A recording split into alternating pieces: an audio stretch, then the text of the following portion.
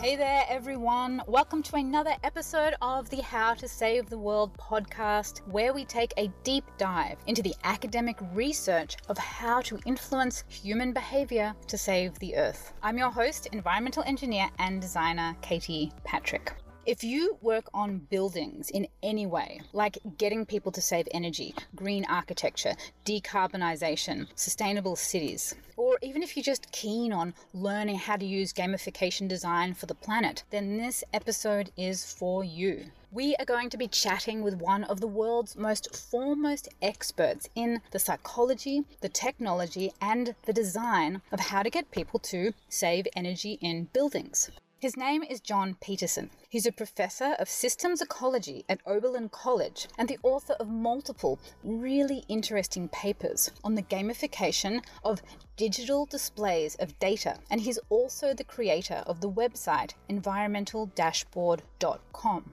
His experiments have gotten up to 56% of a reduction in electricity use, using an interesting combination of digital wall screens, colored lights, a competition, an animated squirrel that shows emotions depending on energy use, and using a different kind of systems thinking approach of showing people's individual impact in the context of their community. He joined our Fitbit for the Planet Hangout, where we got to dive into the detail about how we can design better programs and digital interfaces that drive pro-environmental action. Thank you for joining us today, Jon. I'm so excited to hear about everything that you research. Well, Katie, thank you so much for inviting me. I have to admit I was not familiar with your work, and I did sort of peruse the stuff you've done, and it's extraordinarily impressive, your work, and has a frightening degree of overlap with my own work in many ways. So that's exciting, and I don't know quite how you found me, but I'm excited to share some of the work we've been doing. And I think I do kind of want to spend the next 10 minutes talking a little bit about this concept of environmental dashboard, which is kind of a culmination of a lot of different aspects of research on feedback that I've been involved in with. But just to say a little bit more about my background, I am a systems ecologist, as Katie mentioned, and my background is I went to Oberlin College as an undergraduate and then got a degree in forest hydrology at Yale University, and then went on to get my PhD in coastal marine ecology at University of Maryland, studying coastal ecosystems with the thought that that might keep me on the coast, which I guess I'm on the coast of Lake Erie, not on the coast I intended. But I guess my point is I started off very much as a natural scientist and got interested in feedback in complex systems.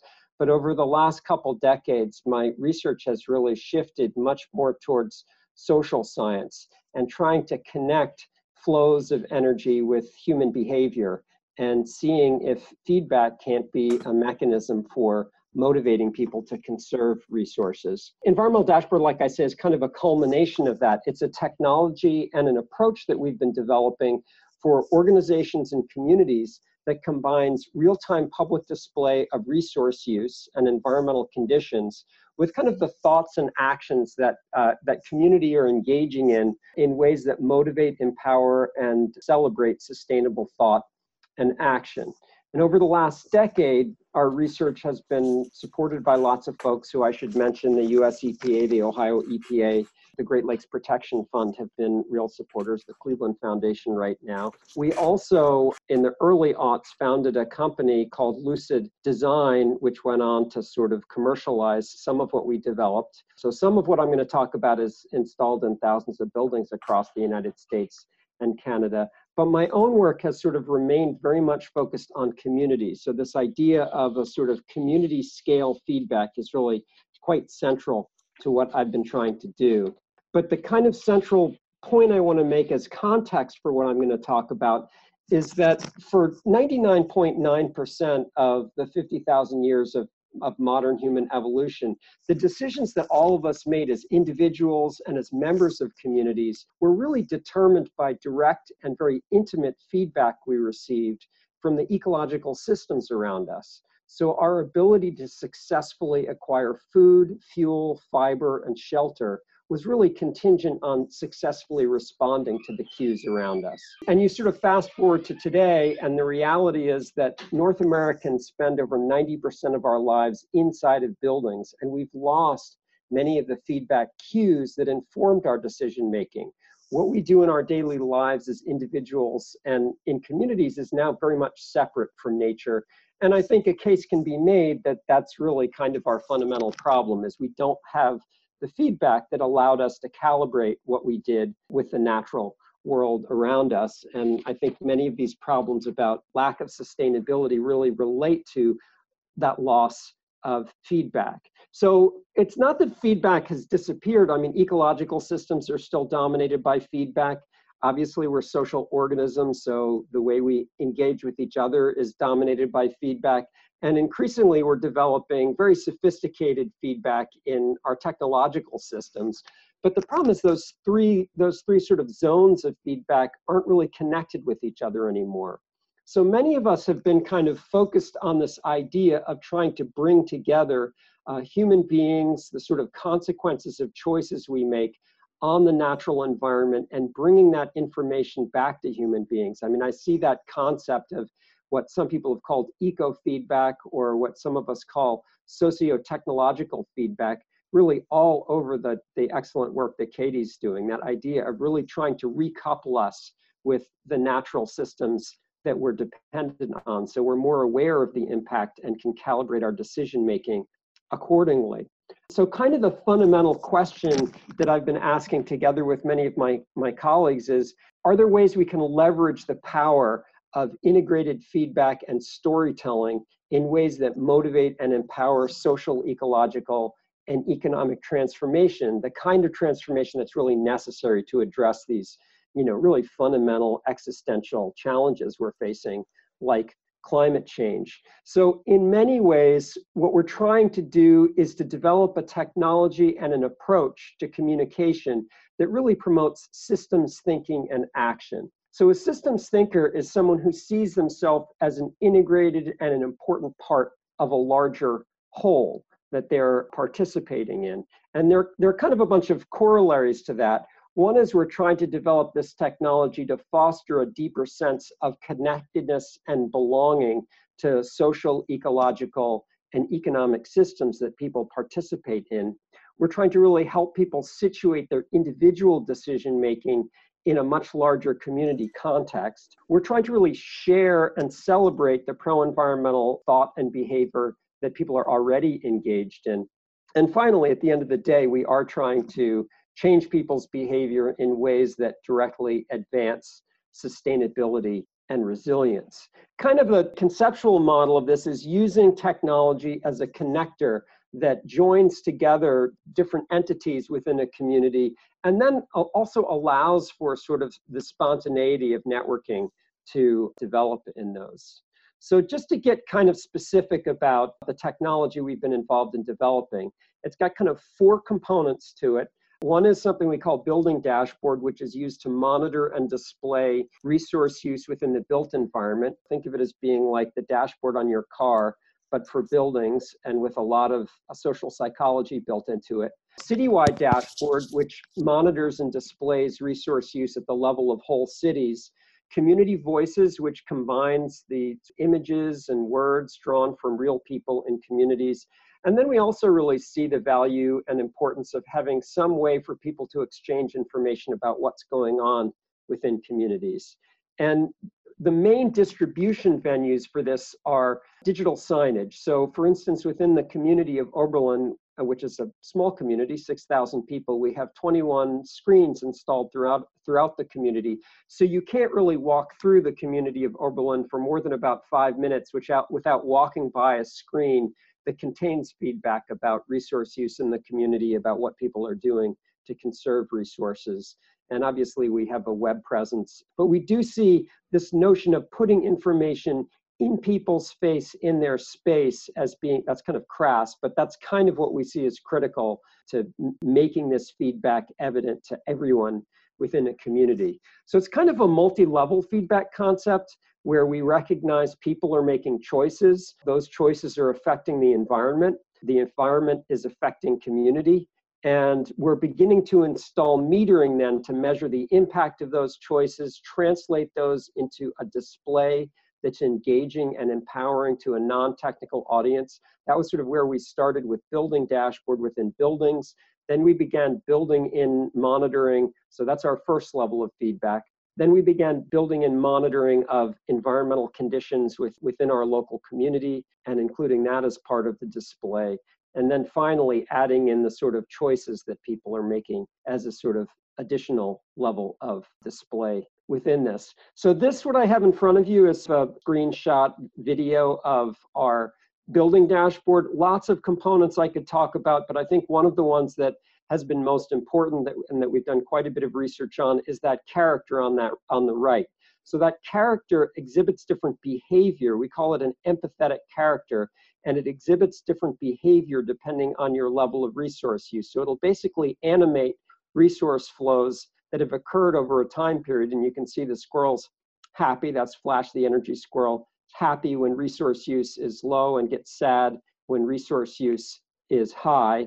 And it has a bunch of different behaviors that it can exhibit. And I could give a whole talk on Flash. And we've done quite a bit of research, some really exciting research in our public schools that kind of demonstrates we've kind of rewired our kids. When energy use is high in our schools, our kids actually feel sad, which is pretty amazing. We've compared it with other public schools where there's like no emotional response whatsoever. And the character, again, I could talk about the character quite a bit, but it has lots of different behaviors and storytelling modes it can go into, but it goes into all sorts of different behaviors that are about things that one can do to conserve resources. So you're seeing various pro-environmental behavior here, and then the squirrel's going to be really excited about that.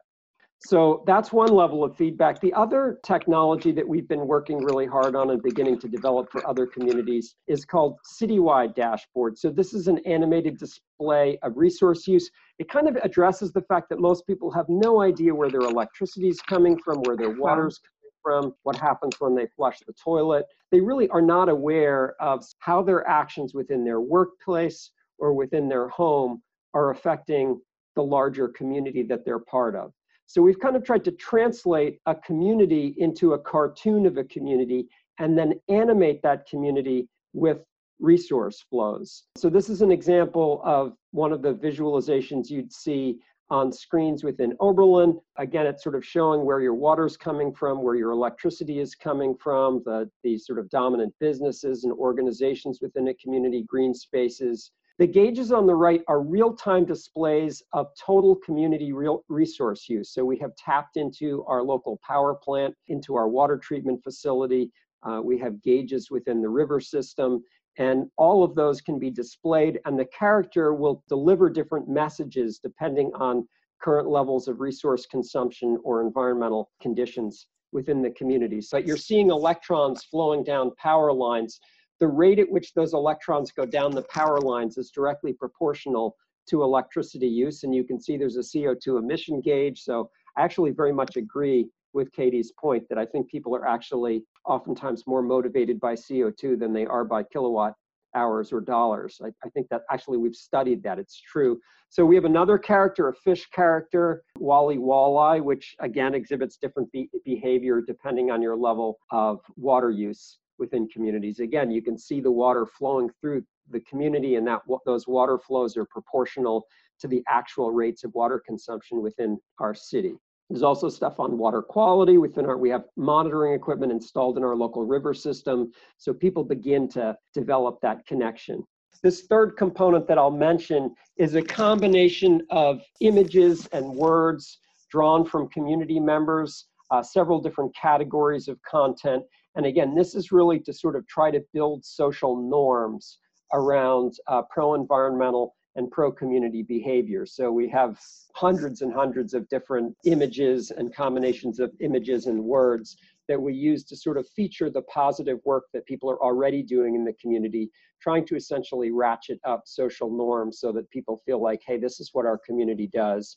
That was wonderful, John. Thank you for explaining it. So one question I like to start everybody on, you may have already explained it, but I love to hear people explain it in their own words, is What is the problem with the world when all this stuff is missing? I personally feel in the environmental movement, I've been in sustainability for 20 years, and I have not seen feedback loops and real-time data being at the forefront of sustainability thinking in all this time. I had to kind of figure it out on my own. Looking at kind of like Fitbits and other models of what people were doing in Silicon Valley and kind of like coming back and finding it. How is the environmental movement and people and anyone trying to create change hamstrung when they're not taking feedback loops and data design and how that links into social norms and behavioral psychology? What's the problem when that's a dark abyss that people don't understand?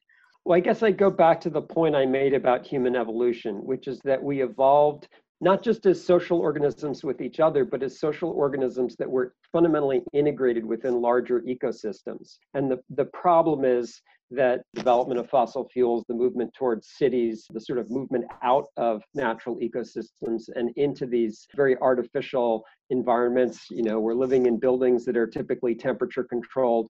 We're not experiencing that feedback from nature. And I do feel like that's a fundamental limitation to our ability to address problems.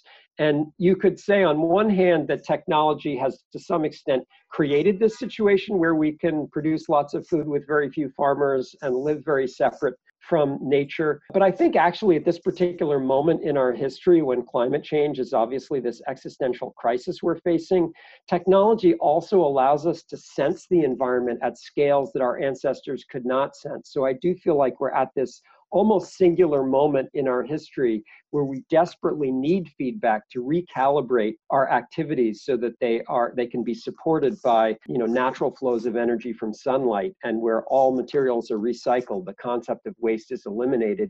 And I feel like technology actually provides us with the capacity to sense global scale change in a way that obviously our ancestors probably didn't need to worry about, but we really absolutely do need to worry about. And do you feel that the environmental and the practical sustainability movement needs to start taking the technology of sensing this data a lot more seriously?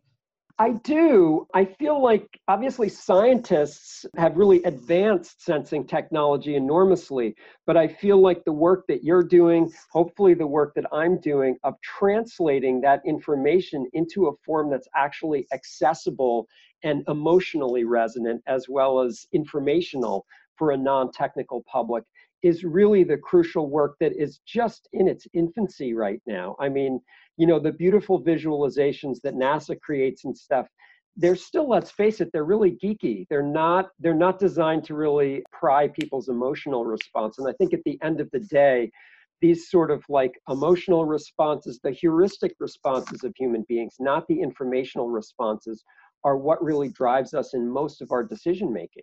One of the first things you said is the focus on the animal, right? I have all these designs for this next generation of energy lollipop we're going to use, and I've put an animal in all of it. And I have a 4-year-old girl, and she has like 30 different iPhone games on her phone. Like every game you can get, she's downloaded. And one thing I noticed is that they often have like an egg and an animal that like hatches, like something about kids and eggs hatching. They're crazy about it. So I designed this egg hatching into it, and I'm like, people are going to love it. People are going to love the egg. They have to turn the energy down to get the egg to hatch. I'm like, if my 2-year-old loves it, or 3-year-old. But then I found in one of the references of your studies, it talked about this mechanical cat. And it said that the mechanical cat got better results than just showing feedback, which is basically numbers. And you've got your animal there. You said you can keep talking about the animal. I mean, I just think it's super fun. People are talking about all this serious stuff like policy and how to show numbers. How can we use basically cute animals? Empathetic character gauges is what we call them. Like they're designed to promote empathy, right? That's actually their function, is to sort of bypass the, higher level of sort of logical thought and hit straight on the emotional thinking. But I think there's actually a few reasons why animals are good. One thing is obviously they're kind of an analog for children. We're choosing to design organisms that have really big eyes. And so I think they stir the same emotions of sort of wanting to care for something that needs to be cared for. But we've actually found a really important secondary value of using animals, which is that as soon as you start using people or people characters, you get into issues of what particular race are you representing or what particular gender are you representing. And the animals actually allow you to sort of bypass that whole issue because everyone can sort of identify with a cuddly, furry animal. Whereas as soon as you start showing actual images of human beings, you get into these issues of who are you representing and who are you not representing. So they've got this whole other value that we've kind of discovered. Well, I think also you can have people choose their own races and genders and all of that, but that's a much harder thing to build in. And I think we do have a unique empathy for animals that maybe we don't have for people. Like not everyone likes children. Not even people like people, but we all kind of like animals. We've got a question here from Pundrik. What's your advice on how would people go about getting owners of the utilities and buildings to install these sensors and essentially sign up to the program? Yeah, well, that's partly why we founded Lucid Design back in 2004, was to create, we had been working on this stuff for 4 years in Oberlin, and there were a lot of architects coming around saying, hey, we want this in our building, and we'd have to say to them it's just sort of an experimental thing. So we developed this company to make it product for other people. Unfortunately, that company ended up, and it sold a couple of years ago, so I don't have anything to do with it anymore. We still need to make it more cost effective, frankly. Lucid's product is very expensive right now to install in buildings. And I just started a new company in May of last year called Community Hub that we're trying to create something that's more affordable and also that has more of an emphasis. Lucid ended up focusing mostly on the commercial real estate market in the end. Right. And I really want a community-based technology that is affordable to communities. So at this point, we're redeveloping a lot of the software for doing that. So we have some clients in Cleveland and Toledo, but it's still kind of at a pilot stage right now. But stay tuned. We hope to make it easily accessible and affordable.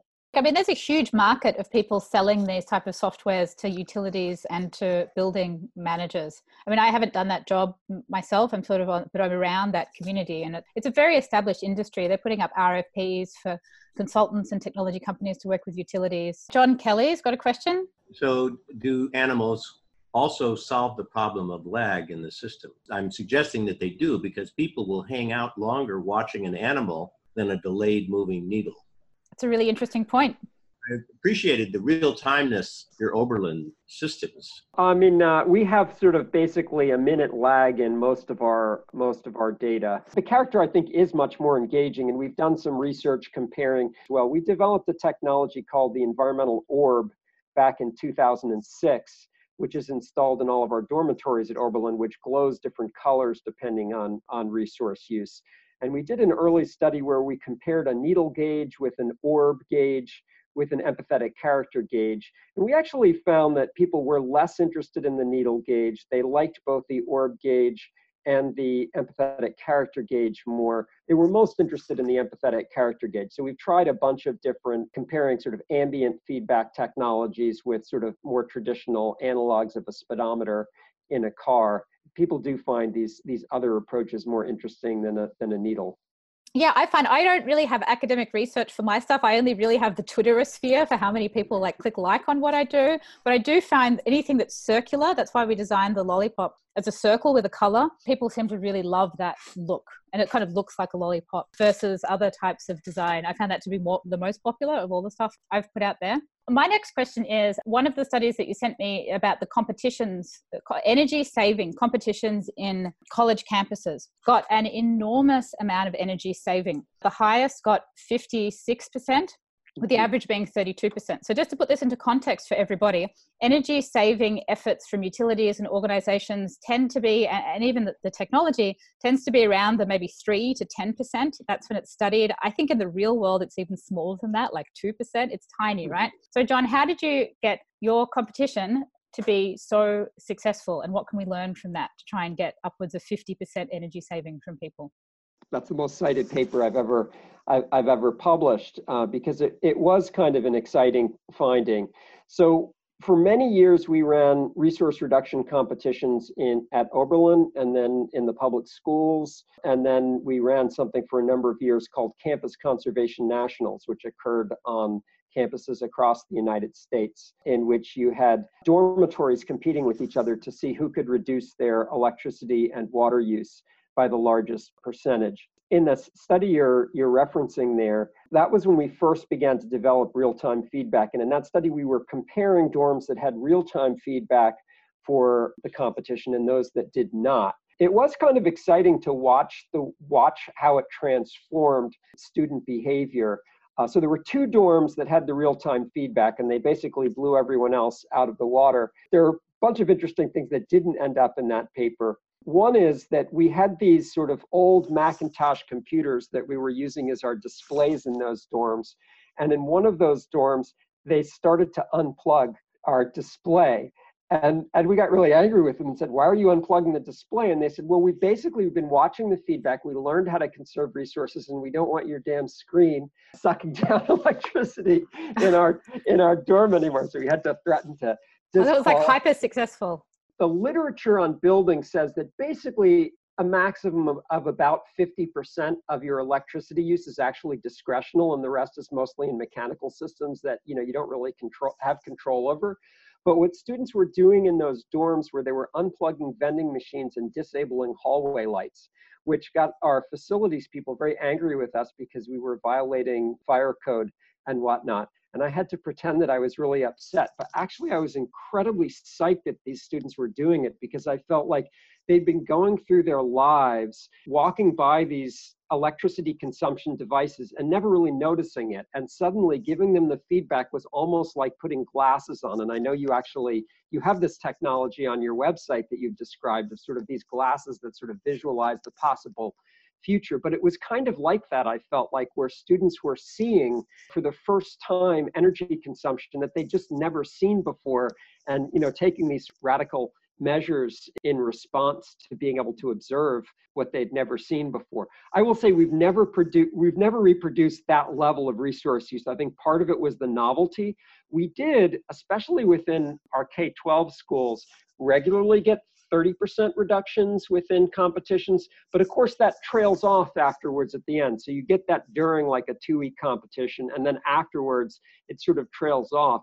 But one of the things we have documented is it does stay lower for the remainder of the year after the competition. So people have learned things that they continue to exhibit, but they don't continue doing things like disabling hallway lights and unplugging vending machines. But nevertheless, I think for most of those students, they experience this novel understanding of energy and their capacity to control energy that they'd never really experienced before. And I think that was quite a deeply empowering lesson for them. And do you think it was the feedback itself or the comparison between other dorms that was the driver? That's a really good question. I think that feedback social norms, my closest colleague here at Oberlin is Cindy French. She's a social psychologist. And I have really come to believe that it is social norms that really are the key to behavior change. It's making data comparative with others who you care about or some sort of reference to you. So yeah, I think whether it's competition or other forms of social norms, I think seeing how you're doing relative to other people and constructing through technology an environment in which you're motivated to beat them in some way. I mean, some sort of friendly competition. Although I will say we did several years, we collaborated with USGBC and with World Wildlife Fund on this campus conservation, this competition. And the first time we did it, we had campuses competing with each other. And that turned out to be really disempowering because, of course, there's only a couple campuses that are going to win. And then there's 50 campuses that are not going to do as well. And so we found that level of competition was really disempowering. And so in the subsequent years, we had competitions within campuses and then collaboration among campuses. So we set like a goal of reducing electricity by a gigawatt hour across all campuses, which we actually did.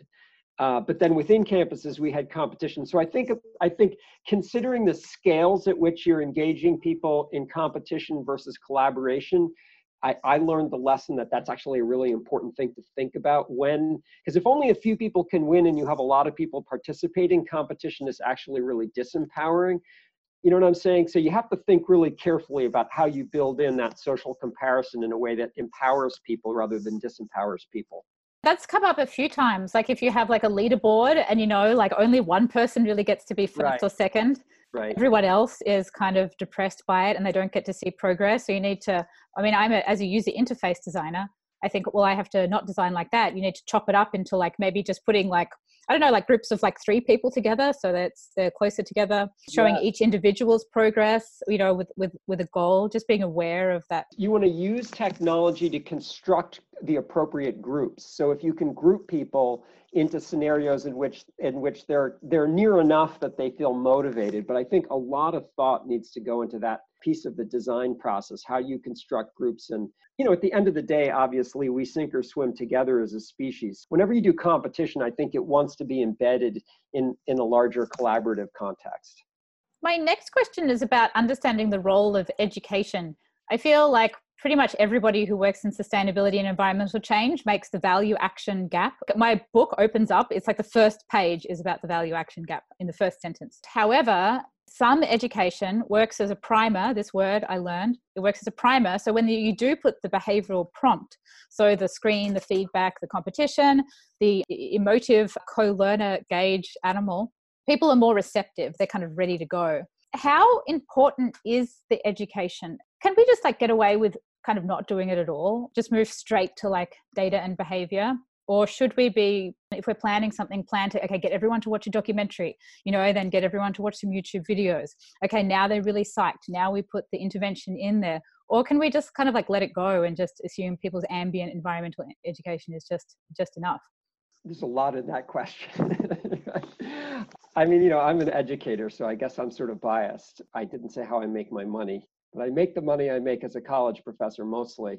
I think education is critical, but I guess also it's a question of how you're defining education. I mean, I think the information we're putting on screens, I think the behavior of the squirrel is education. I mean, I think it's all education, but as you're referencing here, there is a major gap. I mean, I think it used to be, and I think, you know, this is written all over the failure of addressing climate change, that we assumed that if people knew enough, they would act. I mean, that was always what climate science was about, was, well, if we just got more evidence, if we just convinced people that this was really occurring and had them understand the magnitude of what's going on, they would then take political action. And I think we've come to understand that information alone is not what motivates people. Understanding alone is not what motivates people.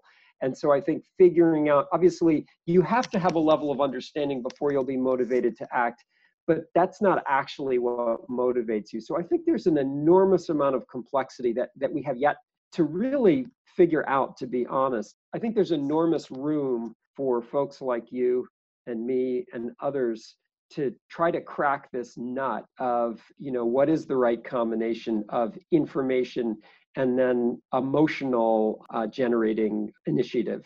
I suppose the way I think about it in terms of an academic context is that if I've got 100 people, right, say you're doing a study, right, you've got 100 people in one group and 100 people in another group. If one group, we get to watch a documentary about climate change, you know, it's typical education, or see a lecture, and the other group we don't, and then we give them all of the energy saving prompts, how much better will the one who watched the documentary do? Or will it make no difference? I see all these things where it doesn't make any difference. Like apparently people who really care about climate change and know a lot all about it don't do any better at saving energy than people who don't believe in climate change and vote for Trump.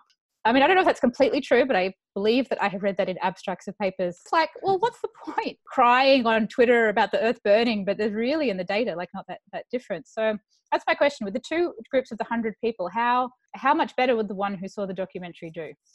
Actually, I think it depends on the nature of the documentary. I mean, I think what you're saying is actually supported by data that knowledge, again, it's a kind of a reiteration of something I was saying, knowledge does not necessarily breed action, even knowledge among people who care. Again, I kind of go back to this idea of systems thinking. This is one of the centers of our research right now, trying to get people to see themselves within a larger whole and understand the importance of their decision making is kind of fundamental to what we're trying to do, but it's still not a fully tested hypothesis. This notion that people who think systemically necessarily make better choices is not a fully tested hypothesis, but I do think context is critical. And I think social context is particularly critical. But obviously political context is critical as well. I mean, I don't know if Europeans as a whole are fundamentally more moral or behave better than we do. But the reality is they use a lot less resources than those of us in North America. And the reason they use less resources, I think, is probably largely because of political constraints. They recycle more because they're forced to recycle more. They have legislation that compels them to do that. And I think there is a ratcheting between social behavior and actual context that forces people to do things.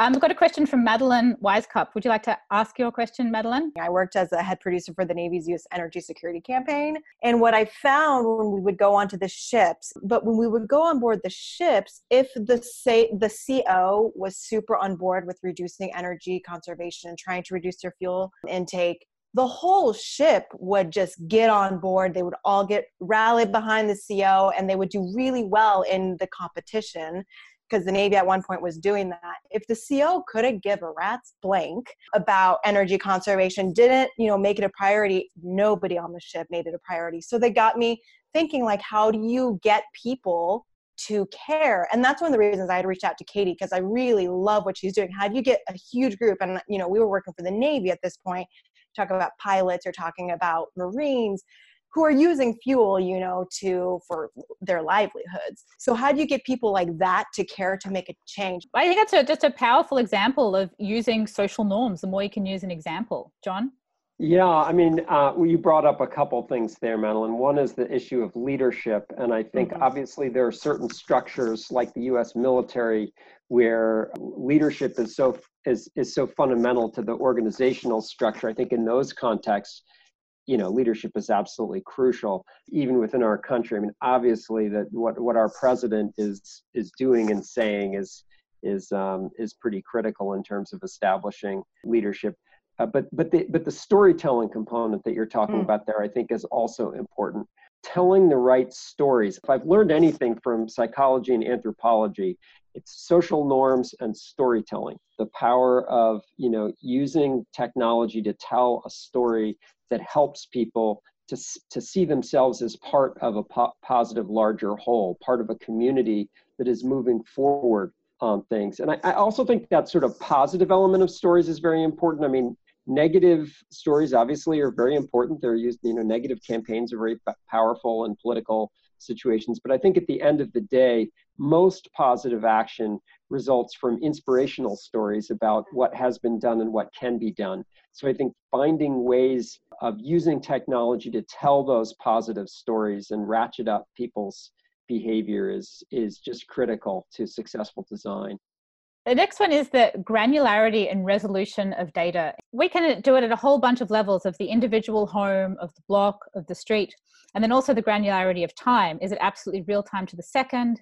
Is it every 5 minutes, every 15 minutes, every hour? Nico and I, who's on the call now, have been looking at the electricity APIs, and some of them have every 15 minutes with PG&E, but I looked up some others and they only come every hour. And I'm wondering, gee, if it's really every hour, are we going to get the real-timeness enough? Using the word granularity, how granular does it need to be, both time-wise and both kind of geospatially, before the impact starts to drop off? I think that's a really good question, and I think it's quite context dependent. If you're looking at a whole city, I mean, we do happen to have minute resolution data, and it's exciting to be able to see, in Oberlin, you can see when there's a fire going on, for instance, because water use is spiking. When the fire department is responding to something. And I think that level of connection that people feel about, what's happening at that sort of individual level really is affecting city use. But the fact is, when you start looking at whole communities, people's individual actions are kind of sort of subsumed in the average. As you increase spatial scale, time resolution becomes, I think, somewhat less important. But it really is so context dependent. So right now, I'm working on, we're building a new school in our community, and it gives me the opportunity to work with the designers to really disaggregate end uses by, for instance, classrooms. So we'll be able to separate out the first graders from the second graders from the third graders in terms of resource use. And I think that's going to be very powerful for their learning, to be able to see like their individual actions, when they turn off lights, being able to see that on our display. But I think if you're doing a competition between a bunch of different dorms and stuff, The minute resolution is really important for helping people to understand how behaviors affect things, but I think the motivation is probably slightly larger scale. So it's so context dependent. For me, it's sort of partly opportunistic. At what level can I get data? I'm always trying to get the finest, most disaggregated, the finest grain, most disaggregated data. But give me any data, and I think I can do something useful with it. So I think being opportunistic with what exists. I mean, we've discovered that there's all this data from buoys that are installed out in Lake Erie and in river systems that agencies have been collecting, but it's on the internet in the really Byzantine form, no decent display. So there's a lot of data out there to be had, and I feel like before we worry too much about collecting more data, we should probably take advantage of what we have and just figure out what can we do with it, Yeah, that's interesting. Like, at least get it out there, what's looking nice, before we worry about the frequency. My next question is about wall-mounted screens. I'm obsessed with wall-mounted screens. I want to cover the world with environmental data wall-mounted screens. Mm-hmm. But I wonder, and people always say, oh, why don't you make it into a website? Why don't you make an app? Like, why don't you make a Facebook widget or whatever? The question is, I think that wall-mounted screens, if they're designed well, will work. How well do they work versus, this kind of what's called like ambient messaging, versus if you don't have it and you're using things like email and text message and sort of Twitter bots to get out to people? Do we need the wall-mounted screens as much as I would like to design them? I believe you are 100% correct. I used the phrase before, in your face, in your space. Because the reality behind a website, honestly, this was one of our motivations for doing competitions, is we created this beautiful display. We had it online. The only people looking at it were the people who were already there, who already were mentally there. They wanted to look at it because they were interested in it, but most people never looked at it. They wouldn't have gone there. They wouldn't have gone out of their way. You go to a website because you're already interested in something. Whereas if you've got a screen in your face, you're gonna deal with it, even if you don't think you're taking it in. So we've done quite a bit of research before we installed the screens in the community, and then 3 years after we installed the screens in the community. And we asked people a couple different questions. One is, how much do you notice the screens? And most people don't think that they're looking at the screens. But then you measure things like, how aware are you of where your electricity comes from or your water comes from? And that went way up as a result of having the screen. So they don't know they're getting the information, but they are getting the information. You ask them questions about the kind of content we have on Community Voices, like, are kids moving us forward on the environment? Before the screens are there, it's lower than after the screens. Why? Because we're featuring all this stuff that kids are doing in our community. So they don't know they're taking in the information. So I think even if you encounter people who say, I don't look at screens, it's like any other advertising. People don't think that they're taking it in, but they're taking it all in. I think ambient feedback is absolutely, absolutely critical, because that's where you preach to the people who are not already there with you. Yeah, I think I saw one study that was referenced in your studies that just using a light, they tested the subconscious or subliminal effect of light. That even if the light was just sort of, I can't remember it exactly, but it was like responding to something. But then they did another thing where they tested an emoji. One slither of time was so fast that you couldn't consciously tell that you got an emoji for saving energy. And then they tested it against the emoji where it was like a whole second, or half a second, you could really see the emoji. And they found that the unconscious emoji that was flashed so short, and the light that was so short that you couldn't even see it, worked almost just as well as consciously seeing the emoji. And something was just about like lights in the background that weren't not really telling you what to do, but just the lights there had this effect on saving energy. So anyway, it's amazing to think that there's this unconscious message that goes on if we build these ambient systems. If you ask people if they noticed it, they'd just be like, I didn't notice anything, but yet the data is changing. Yeah, I think that's definitely true. And I don't think there's no one solution. I think you need to give people information that takes some processing, but you also need to give people information that doesn't take processing. I don't think it's not an either or. People need to be educated so that they have a deep understanding of these challenges we face. But the information you give them to actually change their behavior once they have some level of knowledge may be more effective if it's ambient, or if it's about emotion. So I feel like we need full spectrum solutions in terms of how we engage, educate, motivate, and empower people to make positive change. I don't think there's a solution, but I personally feel like you need ambient feedback. And to get a bit more specific about that, if you can design something with the net amount of matter, kilowatts or parts per million of pollution, water, whatever, or you can design it in 100%, and then you get to see, oh, we saved like 10% or 15% instead of we saved like the raw number. I think in your competition, you used 100% and their job was to get down from 100%. Which one would you prefer to use, net numbers or percent? Oh, definitely percent. Although I think they have different functions, like on the citywide dashboard where we have those numbers on the right that are changing all the time, showing you real-time conditions. I don't really care whether people actually grasp those numbers and know, oh, we're using, 50,000 gallons of water per hour right now. But I think just having the numbers there and the numbers moving gives people this sense that this is a community, that like the community is using water. So I think there are a couple different reasons to use numbers. One is because you actually want people to know what the numbers are. I have a terrible memory for numbers, and I think most people do, but knowing that there are numbers, knowing that something is increasing is important. So I think numbers have different value for different purposes, but I agree with you that percentages are something that you can pretty easily interpret. So our competitions are always about a baseline, and then what have you done since the competition started relative to the baseline? As you said at the start, people do not understand what a kilowatt hour is. I think for most of them, it's not that damn important that they do understand what a kilowatt hour is. What we want them is to reduce their energy use, right? Well, I've gotten over that by applying a color grade that I want to try and educate everybody on what the color means. Red means bad, dark red means really bad. So that's essentially kind of like the scale. But we've got a question from Jordan about baseball. This fascinating conversation, this really interesting information. And I have a somewhat unusual situation.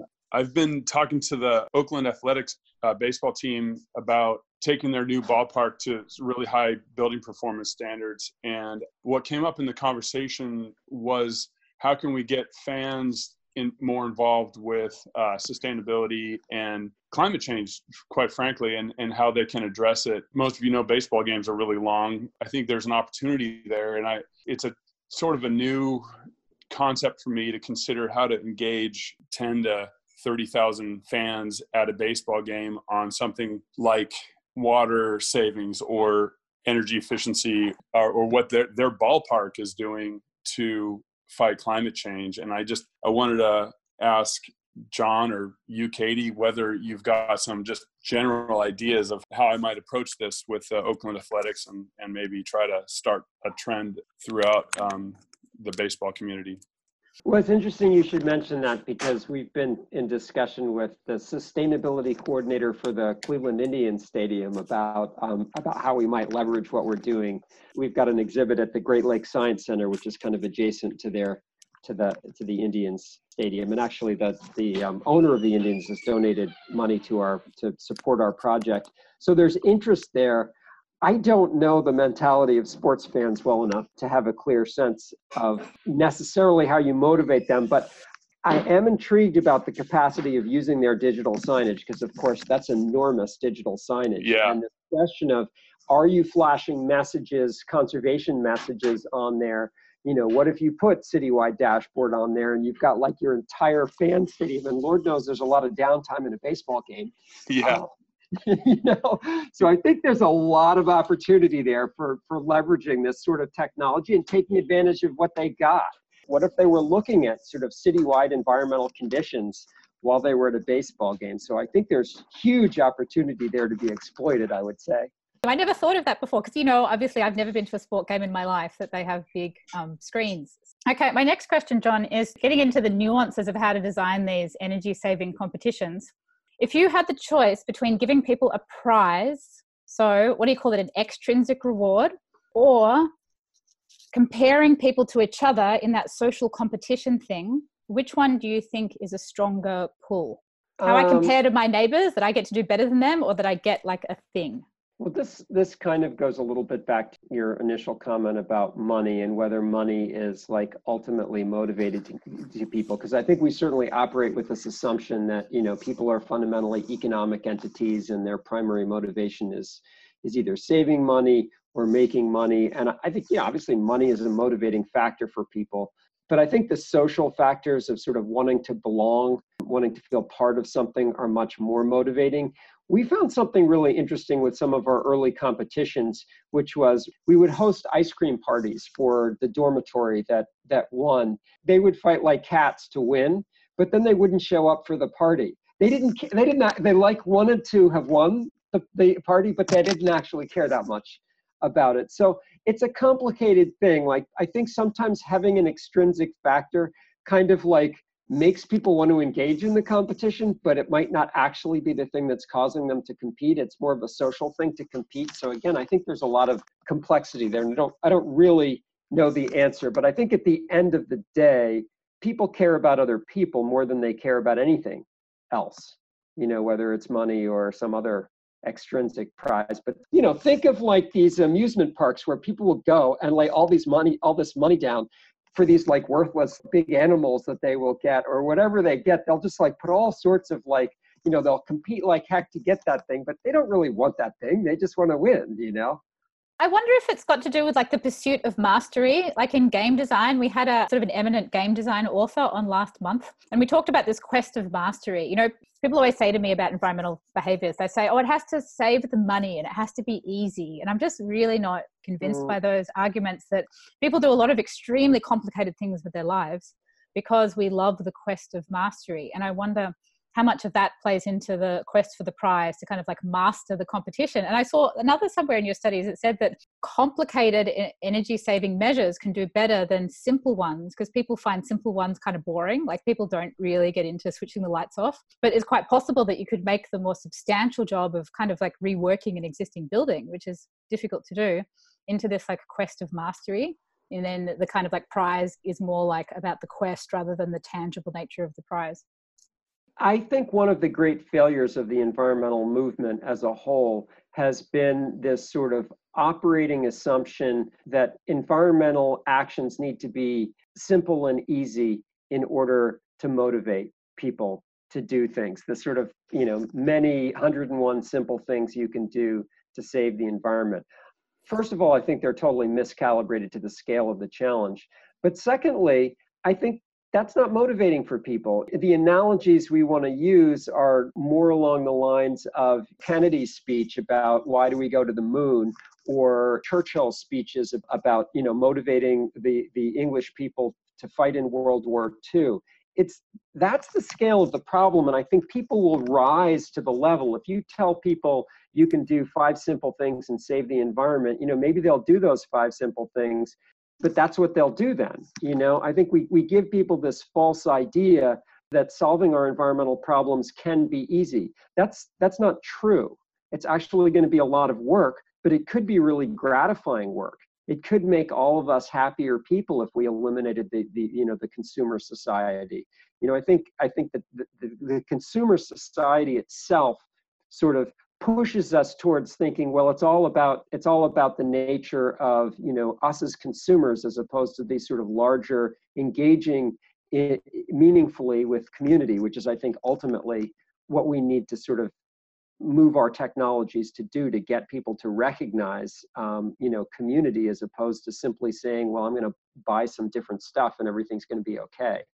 I think there's something really big in that pursuit of grand challenges and mastery that really hasn't been tapped into in the environmental movement as much as it can be. I've got a friend called Tito who works on carbon engineering, carbon tech, whatever they call it now. We live in this Silicon Valley startup community. It's not hard to argue that Silicon Valley and the Bay Area is a magnet for the highest technical IQ people in the world. I mean, they're everywhere, programmers, people with PhDs in every type of machine learning, whatever. And I don't feel that vast community, and I've been living in this community for 7 years now, is really following the epic challenge of re-engineering the sustainability, the kind of earth cybernetic ecology re-engineering of the planet, and are focused on often, or what I perceive to be, sometimes they're interesting problems, but often very uninteresting problems, like little widgets in websites, or like my friends putting like spit in a capsule and sending it to the moon just in case aliens in the future want to kind of get some DNA. And I'm just like, it's like very, very smart, accomplished guy doing something that I think is completely silly. Yeah, by trying to always like dumb down sustainability, we're not tapping into, or of the fear mongering as well, we're not tapping into the epic quest. And not everyone is super technically capable, but a lot of people are. And I don't think they're really, really tapping into that, that pursuit of mastery instead of pursuit of like 5 green things you could do today, Yeah, I agree with that. One of the things you also mentioned in the study was a commitment widget, which I think is really interesting, going into the concept of pledges, just asking people for a promise. I think it is this completely gold mine of easy, low-hanging fruit behavior that nobody's doing. So can you just explain a little bit what the commitment widget was and how you did it, and how could we build them? Can we all build commitment widgets? Well, one of the basic principles of social psychology is that people are much more likely to do something if they've made a commitment, and even more so if they make a public commitment to that thing.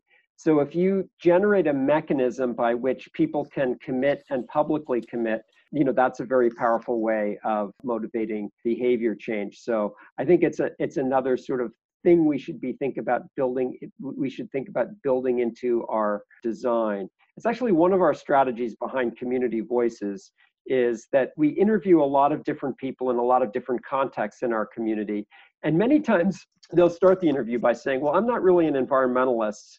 And then you'll talk with them for 5 minutes and discover that there are 6 or 7 things they're doing in their life which are very pro-environmental. And then you feature that content. And by sort of featuring what they've mentioned, it sort of reinforces their identity as someone who actually is an environmentalist, even though they didn't come into it with that.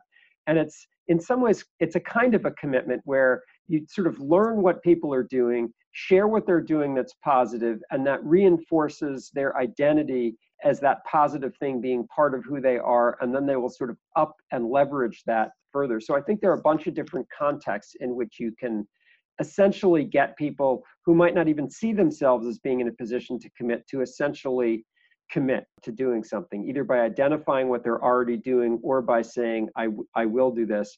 But in a larger sense, I think oftentimes we don't ask people to do things. And if we simply ask them to do those things, they would do those things. We're not as a society asking very much of people. And if we asked people, they would rise to the occasion. I find it remarkably powerful. When I first learned about it, whenever I went to parties and meetups, and there's events all the time in San Francisco, so I'm out every second night, go to potlucks or meetups or whatever. And I would talk to people about what I was doing, and I'd be like, yeah, this thing really works. Could I just get you to write down something that you'd want to do?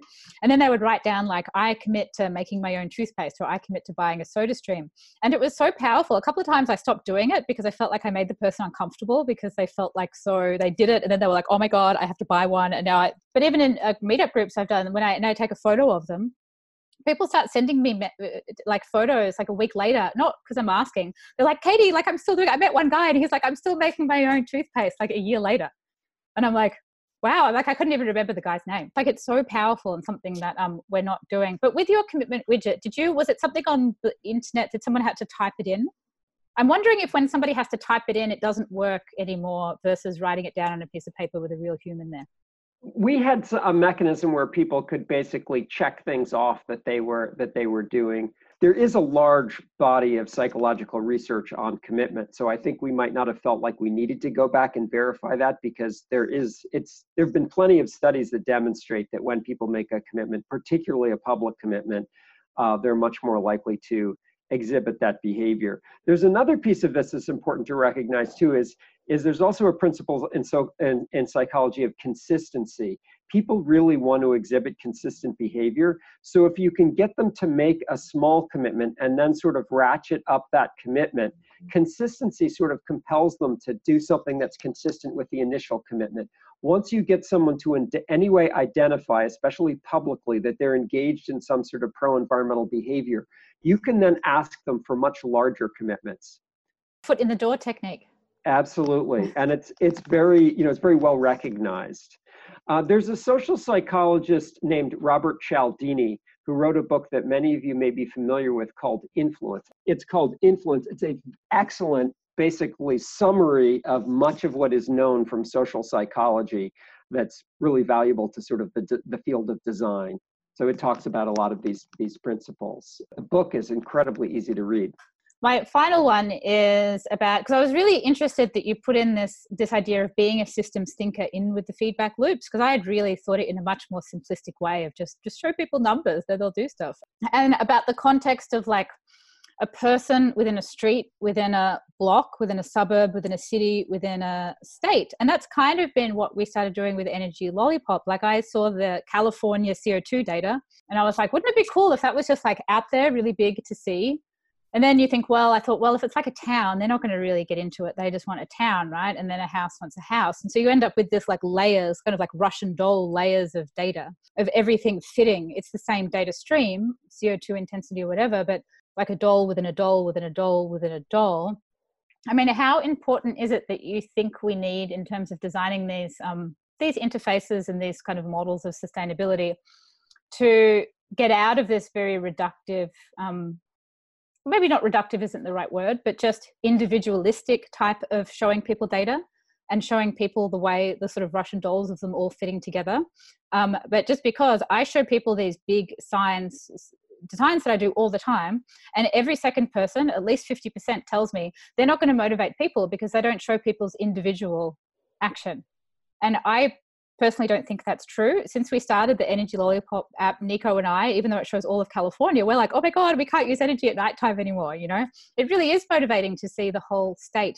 And I personally think people would be motivated by their own town and their own state. It's just kind of never been done before in this big public orb sort of way. So nobody really knows. Anyway, that was a lot of a jumbled question, but there you go. John, what do you think? I like the way you're thinking about it. Yeah, I do. I personally think having people contextualize how they fit into a larger community is absolutely central to addressing, climate scale problems. So yeah, I think it's not sufficient to just show what their immediate is. I mean, obviously there's a balance here, because if you show large scale data, people don't have that much direct influence over that large scale data. But I think contextualizing their smaller scale data in terms of the larger scale data so that they understand the way in which their individual actions are contributing to a larger whole is critical. I mean, the old saying, think globally, act locally, is really sort of, I think, part and parcel to what we're trying to communicate here, that you have to, or Betty Friedan, who said the personal is political. I think making that connection between, the individual and the collective is at some level what's missing in our society right now. We've got so much emphasis on the individual, and I think the individual needs to be situated in that larger community context if we're going to solve, the scale of problems that we need to solve. Since reading it, I really started to think, is everything I'm doing showing these layers? Are they showing this? I can't think of anything. Someone mentioned on Twitter that it was like Inception, that movie about the dream within a dream within a dream. It's like, yeah, of better ways to show that and better ways to connect that thread between the individual and the kind of big and all the different layers underneath. Thanks so much, John. We should catch up another time and chat about all this stuff. Yes, I'd love to do that. All right, thanks so much, John. Thanks so much for taking the time to be here with us. Everyone, take care. Bye. What a fascinating and awesome episode. This type of design really is in its infancy, and it's a really, really exciting place to work in. I was so excited to interview John because we're using all of these design techniques in Energy Lollipop. Real-time feedback, competition, and gamification, and also the ambient display of color. You can follow John's work at environmentaldashboard.com and Google John Peterson Oberlin College if you want to get his contact details from the university page. And please check out the blog article and the Instagram video I made that summarizes this episode. If you haven't already, install the Energy Lollipop Chrome extension that shows you the real-time carbon emissions data of the California grid. You can just type in Energy Lollipop Chrome extension into Google, and it's just a one click to install it. You can also sign up to our website at energylollipop.com. We're also getting a round-shaped public outdoor light that will be ready soon. So have a look at the Instagram page. It's just at Energy Lollipop. There's a video of it there. And send me a message if you'd like to pilot one in your city. I'll be touring it around once it arrives. Please share this episode with anyone you know who designs environmental change programs or startups. We need to get the message out there that this type of design works. And of course, please consider supporting the podcast on Patreon. If you can chip in $5, $10, $25 a month, it really helps me to be able to keep on making these episodes. And don't forget to sign up to my website, katiepatrick.com. Follow me on Twitter, Instagram, LinkedIn. I'm posting ideas and research and tutorials all the time. And if you haven't already, grab a copy of my book, How to Save the World, on Amazon Audible. It's also on Indiegogo. It's all about how to apply this type of gamification of environmental data to changing the world. Thanks for listening, and I will see you next month.